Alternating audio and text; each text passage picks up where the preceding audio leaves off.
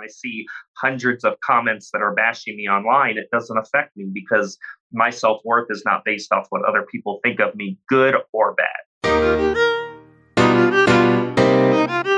What's up, everyone? It's your boy, Danny Lopriori, and welcome to Off the Cuff. You might know me as the guy from the Basement Yard, Vine, the Lopriori podcast, and while I love to make people laugh, just know that I've struggled with my mental health for most of my life, just like many of you. Here on Off the Cuff, I will be talking with some of the most impactful influencers, athletes, celebrities, entrepreneurs, and mental health experts to have real, unapologetic conversations about mental health and breaking the stigma that surrounds it. This show is for you, and I'm so happy to have you here. Now, let's talk Off the Cuff. Welcome back to Off the Cuff. I'm your host, Danny Lopriori, and today I'm joined by social media influencer, mental health advocate, content creator, Josh Seiter. Josh, how you doing today? Good, man. How are you? Thanks for having me. Yeah, so the first question I have for today is, you're live, right? Yes, I appear to be. I am live. I'm well. I'm back in my hometown, out in the cornfields in Illinois, but I'm here in the flesh, yes, or on the iPhone. Talking about being alive, what's that like? What's that like to be alive today? I mean, it feels good, all things considered. Last week was crazy. Look, it was absolutely bonkers what happened. You know, my social media got hacked, and the next thing I know, I'm, on CNN and in The Guardian and Breitbart and every People magazine. And it's absolutely amazing to me the power that technology has and how it can be misused to where something like a prank can result in real serious real world consequences. So it feels good to be alive. I think I have a greater respect and a greater appreciation for certain things given how crazy last week was. So I really take last week as a lesson in how our lives can be upended by technology. Somebody broke into my Twitter one time and was like tweeting stuff. So like I know actually what it's like to be like hacked. I know maybe you can't talk about it, but like, do you care about who hacked your thing? Or are you trying to find out who, or are you just kind of being like, it's the internet? So that's actually a great question. A lot of people ask me this question and they seem to only ask it with one line of thought or expecting a certain answer. And I think the way you asked it is actually a great way to ask it, which takes into account my mental health, which is productive, and is it beneficial to my mental health to obsess and worry about something that occurred in the past? Because obsessing about things in the past and in the future is basically sums up all of mental health and mental illness, and that's a big trigger for it. So for me, tried to find out what happened, tried to figure out who it could have been, but I have come up with no answers, and I'm not going to drive myself crazy or spend the rest of my life agonizing over something that has been remedied and something that was fixed. It was unfortunate, but I'm not going to spend the next 5 years making myself miserable to provide answers to people that I don't even know. So I wish that, I caught somebody red-handed, or that someone had come forward and admitted that they were the culprits, but that didn't happen. And like most things in life, I never came to an answer for it, and that's okay. I'm able to keep living, and I hope other people can keep living too that were affected by it or that, got caught up in it. But for my mental health, I'm choosing to look towards the future, and I'm choosing not to focus on the past. So I hear you. How's your screen time doing these days? So my social media was crazy. I mean, I had hundreds and hundreds of DMs that I had to sift through days after this occurred, because I was being bombarded with phone calls from Inside Edition, Extra, TMZ. I cannot think of one mainstream news outlet that didn't.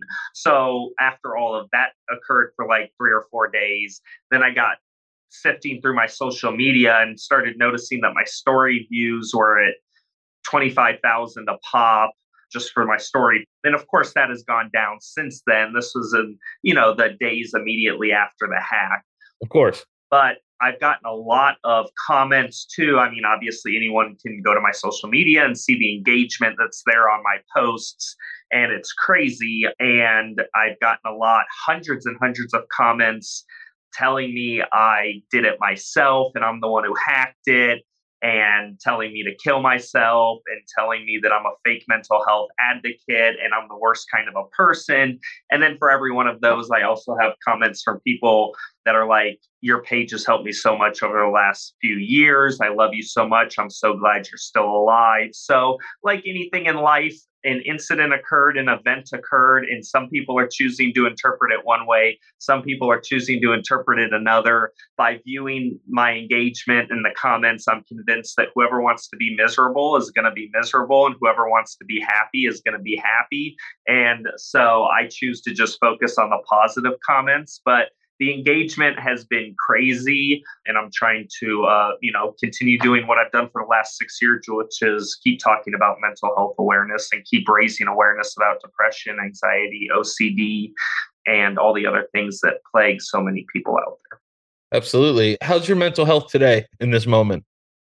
Mental health's good. It's hard, because it's so crazy. You go from being in the middle of something where there's a false sense of importance. So if you're being interviewed by TMZ or Today.com or Good Morning America or CNN, like I was, and you have hundreds of these networks calling your phone, texting you, emailing you, you have this false, and it truly is false, sense of importance for a little bit of time. And I think if you put any stock into that, or you start to think that that's normal, or you draw sweeping generalizations on your self-worth based on momentary interest in your story, I think you're setting yourself up for disappointment. Thankfully, my age at 36 and having been in the industry for so long, I didn't put a lot. I was grateful to be interviewed by People Magazine and Good Morning America. And, I tried to use those moments to talk about mental illness and stuff like that. But I didn't draw sweeping generalizations about myself based on it. Like, I'm so important. I'm good. I'm great because of this. There's something that's momentarily of interest to the media. I'm at the center of it. And this is only going to last for a few days. And then when it goes away, it's going to be back to life as normal. I think because I was prepared for that and understood that when life did return to normal, like it did a few days ago, I was okay. It was still a transition to go from hundreds and hundreds of Instagram messages and thousands of views and, being on TV to just, Yeah. waking up, going to the gym, cooking food, hanging out with my family. So it was an adjustment, but it wasn't a bad adjustment or a precipitous one or one that affected my mental health. I think I learned a lesson from it, which is just that just because people are momentarily interested in you, it doesn't make you better than anyone. It doesn't make you great. It doesn't make you important. And when the converse or inverse of that is also true, when that attention goes away, it doesn't make you unimportant. It doesn't make you bad, and it doesn't make you worthless. So I think it's so important because as humans, we're always drawing generalizations about our self-worth based on other people's approval of us. I think it's important to really try to practice not conditioning our self-worth on other people's approval of us. And I think that's why when I see hundreds of comments that are bashing me online, it doesn't affect me because my self-worth is not based off what other people think of me, good or bad. I agree with that. And in your situation, as somebody who's dealt with mental health for a long time, pretty much your entire life, yes, to kind of have something happen that much, that's such an impactful thing. The hardest part for me is people saying that I'm not a real mental health advocate.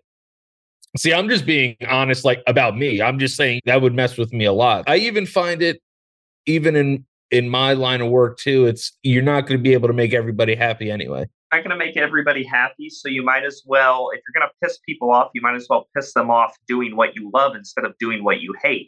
I would sure hate to be living a fake, false life where I'm doing things to please others and then they're not even pleased with me. So the one thing that I'm proud of is that when I piss people off, at least I know that I'm being true to myself. And then I don't have secondary regret on top of the regret that I have for already being a people pleaser. So I just keep doing what I'm doing. And, people that, as you said, it's kind of a shot in the gut when you've worked 6, 7 years to raise awareness about something, and then they're telling you that you're a fake, you're a fraud. But it's just, again, I can't emphasize how meaningless and how inconsequential random trolls words are to me on social media. I try to just focus on the good. If Good Morning America and People magazine does a great piece, talking about me and mental health awareness and suicide prevention, that's makes it easier when some random troll on Instagram is like, "Oh, you're a fraud."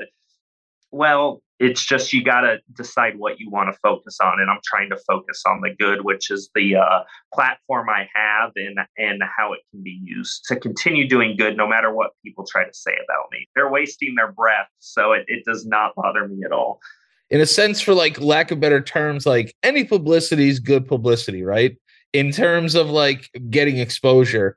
But there are risk rewards that people don't really think about, like your mental health and what you're going to go through if something's going to happen and be on these TV shows and do all this stuff. And like you said, in 3 days, it goes away.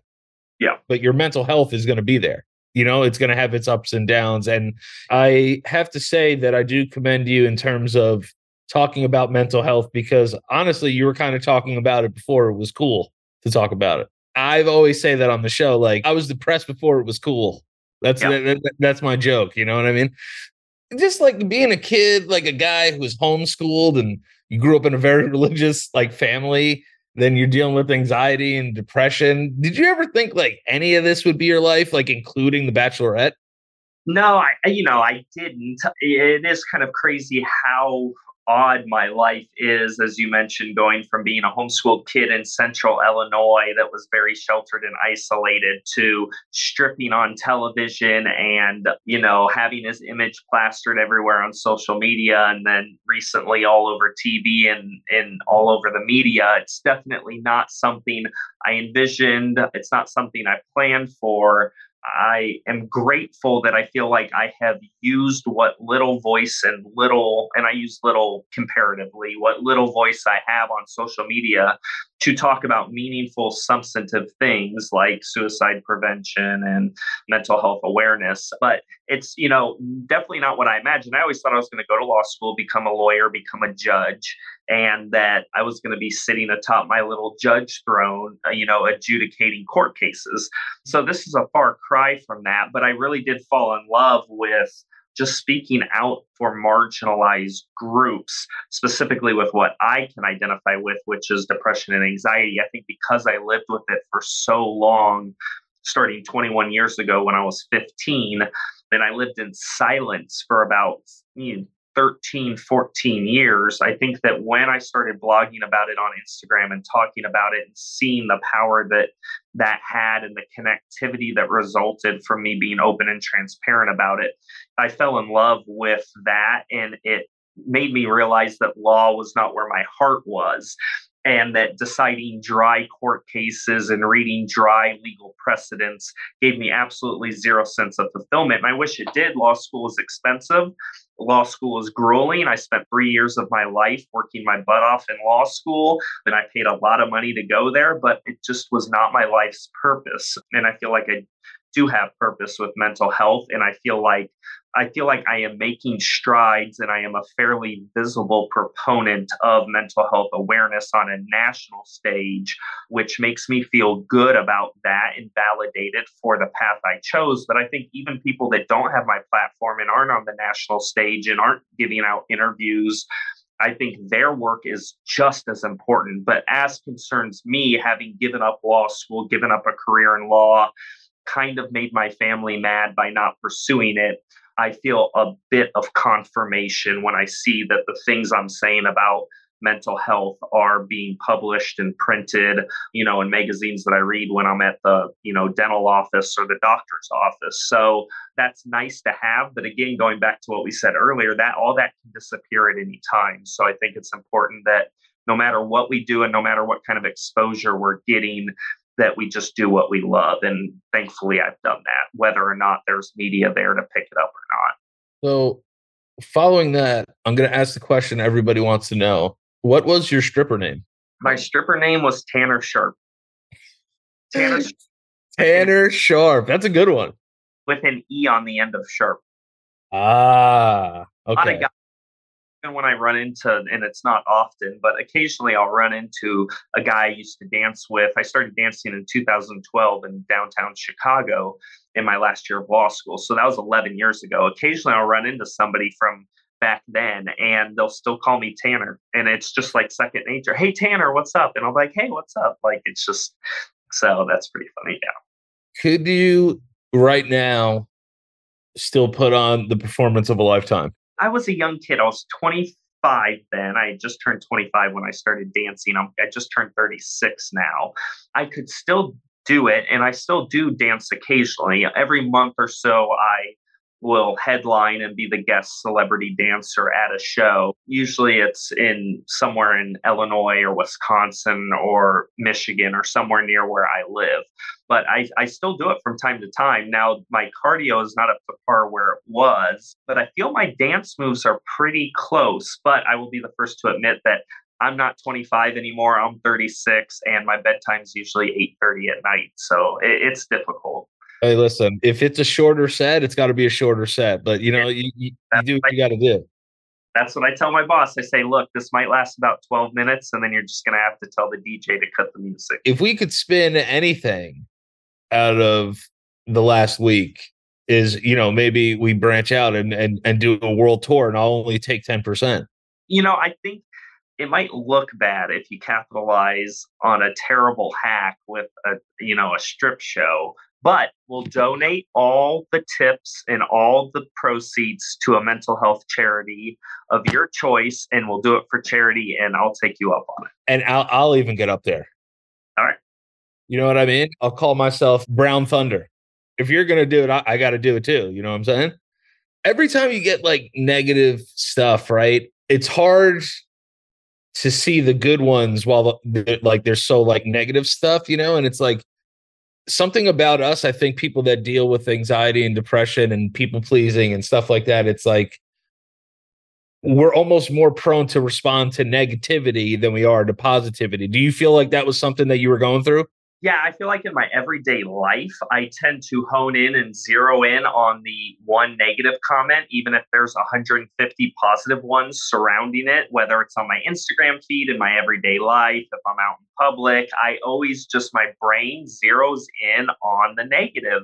And so it's very hard to get out of that bad habit. And so oftentimes, me or usually my friends have to remind me, Josh, look, I get that this media outlet published this story that's slamming you and lying and saying that you did X, Y, and Z. But look at these 25 other articles that just came out today that are saying the complete opposite. I'm like, I know, but why would they say this? Like, I can't get over. And so it really is a mental mind F that you have to get yourself out of. And I think cognitive behavioral therapy, which has been my saving grace, is probably the best way to restructure your catastrophic thinking and your negative thinking and restructure it into less damaging thoughts, where if something happens that you don't like, it doesn't upset your entire day or throw you off. And that has been instrumental, along with just getting older and getting more mature and emotionally mature. That's been instrumental in allowing me to, even though my initial reaction is always to focus on the negative things someone said, to just be objective and understand that that's one comment. That might be 10% of the comments, but 90% of the comments are positive. And so, yeah, it's something you have to work at every single day, and it never gets easy. And I have to keep reminding myself of it. So when we decide to put ourselves in the public eye, right, and it becomes that situation where not everybody's going to like what you do or like anything about you, and you just have to kind of be willing to learn to how to accept that. Like, I wonder if mental health, like therapists, if there's going to be like counselors for people who are like on the internet or in entertainment. Like, do they have that yet? I am sure they do. I know Jonah Hill came out with a pretty good, it was a pretty good Netflix show about him and his therapist, who I think specializes in celebrities. And so I'm sure there is. If not, I'm sure that niche will be carved out soon because, as you pointed out earlier, mental health had a stigma to it 10, 15 years ago, a stigma that has since fallen off and no longer exists. And so I think as mental health issues become more openly talked about, more mainstream, I think that we'll see a lot of progress in that field. And I think a lot of people will be getting the services that they need that haven't been there before. It's, similar in progress to the LGBTQ movement and how they were invisible for decades in America. And now it's, nobody even bats an eye at it. And they have almost everybody's support. So I hope that the same thing happens with mental health. I see mental health awareness kind of on the same spectrum as LGBTQ rights, where it's seen as a human, it's about human dignity, being able to be open and honest about who you are, whether you're gay, bisexual, struggling with a mental illness. Those are human rights that need to be addressed. And I think if we all want to live in a more, not to pontificate or give some grand speech, but I think if we want to live in a better society, we should start being more understanding of where people are and meeting them where they're at and being more accepting of people who don't fit our traditional notions of what's quote unquote normal. Yeah, hopefully we keep going in a progressive direction when it comes to mental health. For sure. For you and suicide prevention, right? I always wanted to ask somebody this question. Do you think that there are a lot of common things in people who want to commit suicide? And then do you think that it's almost like a snowflake, like almost everybody's kind of an individual, so it's hard for everybody to find treatment? I think that there are a lot of commonalities, common denominators in people that struggle with mental health in general, and specifically, suicide attempts or suicide ideations. I think at its basis, it's people that want to be loved. I think the only reason you would want to leave the world is if you feel unloved. And I can't speak for anybody else, but I can speak for myself. When I dealt with it, and I had 2 suicide attempts in my life, it was feelings of loneliness and feelings of being unloved, not mattering. You feel inconsequential. What's the point of me being here? And so I think that definitely exists in everyone. So to go to your question, that would be kind of a common denominator, I think, in people that struggle with it is those feelings of isolation and being unloved or unlovable. I think people are also super unique from person to person. So I wouldn't want to generalize. They're not Right. people who deal with suicide. They're not a monolith. They have different characteristics from person to person. But I think there's definitely some commonalities and some general things that people that deal with that struggle with. But it definitely is a case by case basis, which is why I think it's so important that each person have a therapist and someone they talk to that knows them.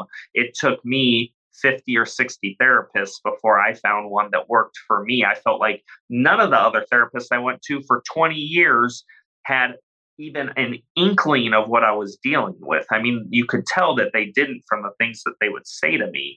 And then I found a therapist who literally knows what I'm thinking before I think it.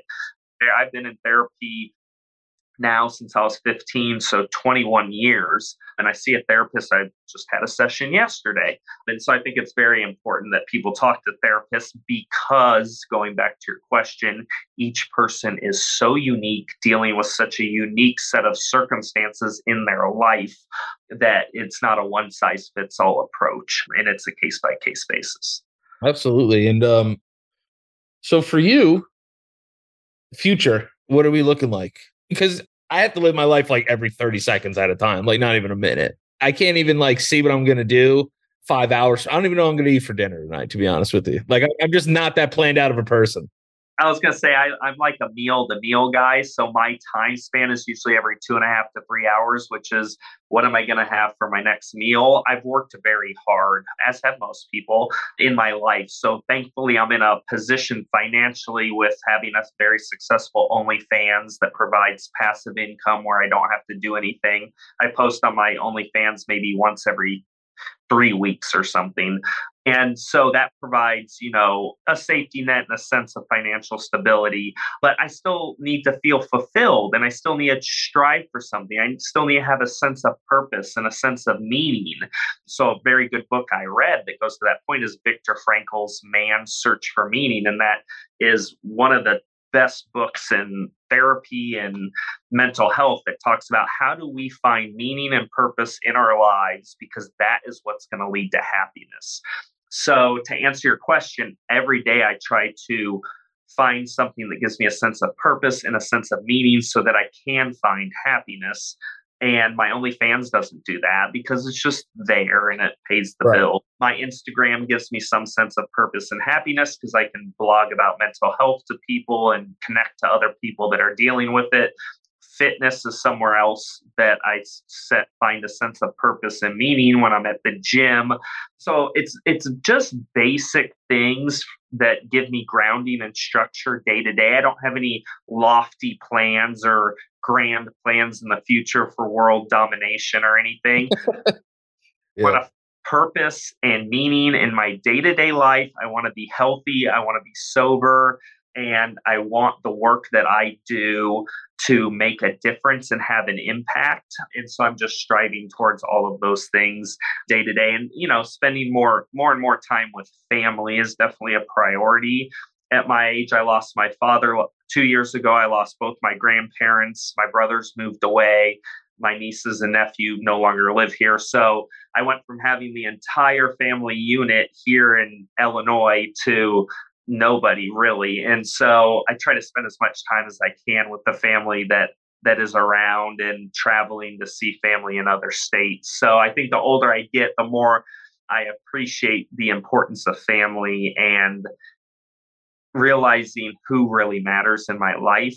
Because, when you're young, you think that, oh, this romantic partner, these guys I meet at the club are what's important to me. And as you get older, you're like, nah, it's family, that's who's important. So that's my goal, I guess, if I had to have one, is spend as much time as I can with family in the next 10 years. So I hear you. Family's always a good thing. Family's always a good thing. And some people we're blessed to just have good relationships with our family. Some people don't have that. What's your relationship like with the big man upstairs these days? So, I grew up, as you mentioned, being homeschooled. I was homeschooled by born again Christian conservative parents. They Woo. were And so religion was something that was coerced on us and forced on us from a very, very early age. And it wasn't just, oh, go to church on Sundays. It was every facet of your mind and body was controlled, dictated, and needed to comport with what Jesus Christ wanted. And understandably, after 17 years in a row of that, me and my brothers were sick and tired of it. And thought that a lot of it was probably fictitious and bordered on science fiction. So I am an agnostic. I'm open to the possibility that there could be a creator out there. There's 4,299 religions. I think it would be presumptuous of me to say that 4,298 are false and I have found the one that's real. Ricky Gervais is the one who, noted that the office. Yeah. And I just think it would be ridiculous for me to presume that I have a personal relationship with whatever deity created this universe. But hey, I'm open. If they come down on a white horse and talk to me tomorrow, I would be all ears. If they said they're going to give me eternal salvation, I'd be like, yeah, give it to me. I'll do whatever you want. Have Yeah. never had a with God, have never seen God. God's never revealed himself to me. God never helped fix my mental illness. God never did anything when I was struggling with mental illness. All my prayers seem to fall on deaf ears. So I'm an empirical kind of guy. I like evidence things. So for me, Christianity or the other 4,298 religions don't really do much for me. I think there's other life philosophies that are better, like Stoicism or things that cognitive behavioral therapy teach us, that can act as life philosophies and give us a happy life. They can help us find happiness and meaning in our life. I think Christianity falls really short I think Christianity makes people miserable. I think people punish themselves with the Christian philosophy. And I think it's all about self abnegation, self denial. And I think it leads to just a lot of misery and self loathing. So for me, Christianity would never work. My mom loves it, swears by it, still wants me to be saved. I'm glad that she likes Christianity, but it's just not for me. So I'm an agnostic, but yeah, I hear I'm you. You want to know what it is too? It's my father was a pastor coming up, so I know kind of what it's like to think if I drink this yoo-hoo, Jesus is gonna come get after me and I'm gonna be in trouble. I always say I think it's good for people to have their own relationships with whatever they want to do. I get freaked out a little bit at like I see like Joel Osteen like on TV. You know what I mean? And I'm like, this guy's gonna leave here in a Rolls Royce, and like these people are gonna leave in a Honda Civic. Doesn't make any sense. Not very godlike. And if a Honda Civic gets flooded by a hurricane, don't go back to the stadium that Joel Osteen just left because he's going to lock the doors and he won't let you use it. Yes, So, that's very Noah-esque of him. and then he'll get a tax break for doing that. So, Oh, yeah, 100%. I just wanted to say thank you for being so transparent with us and spending time with us today. I know you've been just busy as fuck. So I really appreciate you just coming and hanging out with us for a little bit today. The last question that I have for you, I ask everybody the same question at the end of the show is in this moment right now, are you happy today? I guess it's a nuanced answer. Like with any day, it is filled with moments of happiness, moments of doubt, moments of sadness, moments of regret. But I have the tools through cognitive behavioral therapy to generally make it a happy day. Nothing has to be perfect. The best hitters in baseball bat 300.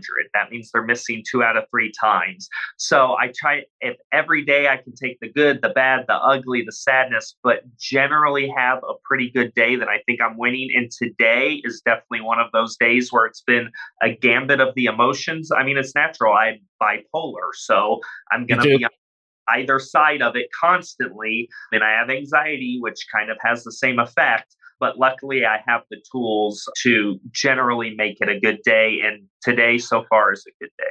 Awesome. Again, like I said, I really hope that you're doing well mentally and you're taking the time throughout like all this shit. It's bullshit. You know what I mean? Just to make sure that you're in a good spot. Yeah, I appreciate that. I am. I find that the my biggest vice is social media. So if I'm on there and I'm reading comments or I'm cruising Google to see what's being said about me, I realize my mood instantly drops. And so I'm pretty good at stepping back and recognizing what's making me miserable.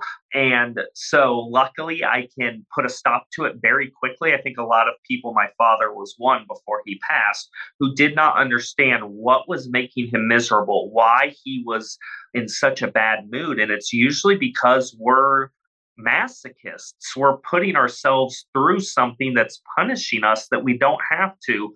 For me, that's reading comments or reading articles that are saying terrible things about me. So I'll just turn off my phone or I'll get off my phone and I'll go for a walk.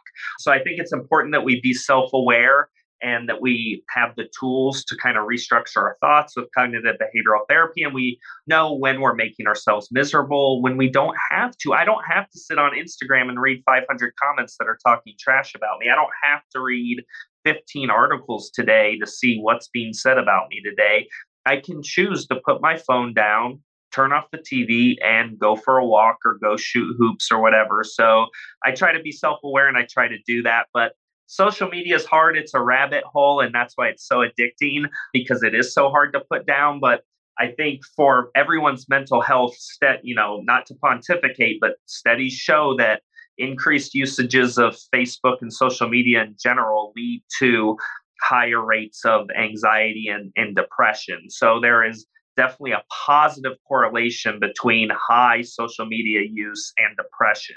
And so if we can kind of break that link by putting our phones down, turning them off, I think we'll be happier in general. So I always say too much of anything is going to make you feel like shit at some that's point, it's you know? even I like to eat, but if I eat 10 pizzas, I'm gonna feel like a piece of shit. So Oh yeah. 10 pizzas. I mean, even if you exercise too much, your heart's going to have enough at some point. I've gone through that too, where I put my salvation in working out or looking good or building muscle. and I just make myself miserable. So again, that's where cognitive behavioral therapy steps in and allows you to restructure the thought of I must look good, I need to look good, I must be approved by others. And it says, no, you can prefer to look good, prefer to want to look out, but you don't need to work out, but you don't need to. You don't need to get other people's approval. You don't need six-pack abs. And if you break your diet, that's okay. And so I'm constantly trying to utilize cognitive behavioral therapy because I have an addictive personality. I get a little obsessive about anything I do, and working out is no exception. Yeah, I talk to myself like all day, every day. It's literally like there's another person like standing next to me being like, I don't know if you should eat that. Let's try to have 3 chips today instead of 30. So that's usually my daily. There's 2 Joshes all the time. I mean, I don't know. Maybe I need to go see if I have split personality disorder or something. Yeah. I wouldn't be surprised if I had it. I'll be honest with you. There's always 2 narratives going on in my brain. Like I said, again, thank you so much for coming and spending time, whirlwind that you've been going through. But for people that want to continue to hear your story and keep up with you and see what you got going on, where can they find you? So yeah, they can find me on Instagram. That's the only platform I have that I use. And so I'm posting on there a lot, usually on my story. Yeah, that's where they can find me. Instagram, it's Josh Seiter Official. All right, there it is. There you have it, guys. And you can follow us at 1-on-1 OTC. I want to thank our guest, Josh Seiter, coming on here today and hanging out with us for a little bit. And you guys might see us touring the country, taking our clothes off. Yes. You know what I'm saying? All donations going to charity. He will be the first act. I'll be the second act. Yeah. I'll open for you. I don't think I can close because I think my cardio is way worse than yours. Mine's pretty It'll be a really short show. Yeah. But again, we'll see you guys next time. Thanks for joining me on another episode of Off the Cuff, presented to you by 101 Life. If you liked what you heard, please subscribe and send us some love with a review. And don't forget, we're all in this together and you're never alone. Peace. Entertainment.